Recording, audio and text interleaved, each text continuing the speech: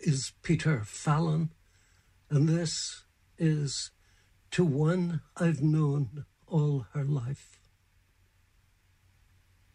What of her would you note first? The picture of health, young and beautiful, a daughter, wife, and mother.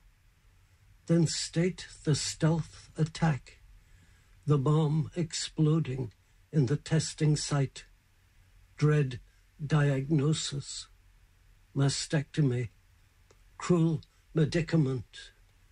I start to say, oh sis, but no, dear friend, you live by grace of medicine and of your will, a warrior, like those who glorified the moon, its tugs, and dressed to kill for a cause, an Amazon, breast cut off and cauterized, bound and swaddled to divert strength to one arm, renowned for hunting at full speed on your horse's back, your quiver of arrows to hand, for waging wars and winning, and long afterwards for lying buried with your bows.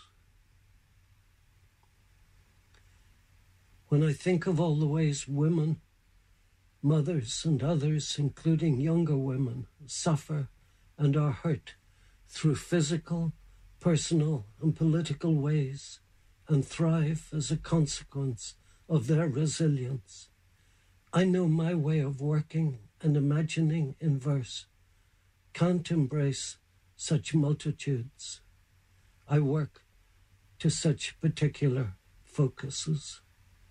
So I hope a poem such as To One I've Known All Her Life approaches through a version of one woman's experienced, pitched against legendary forces, a kind of appreciation, awe, and gratitude.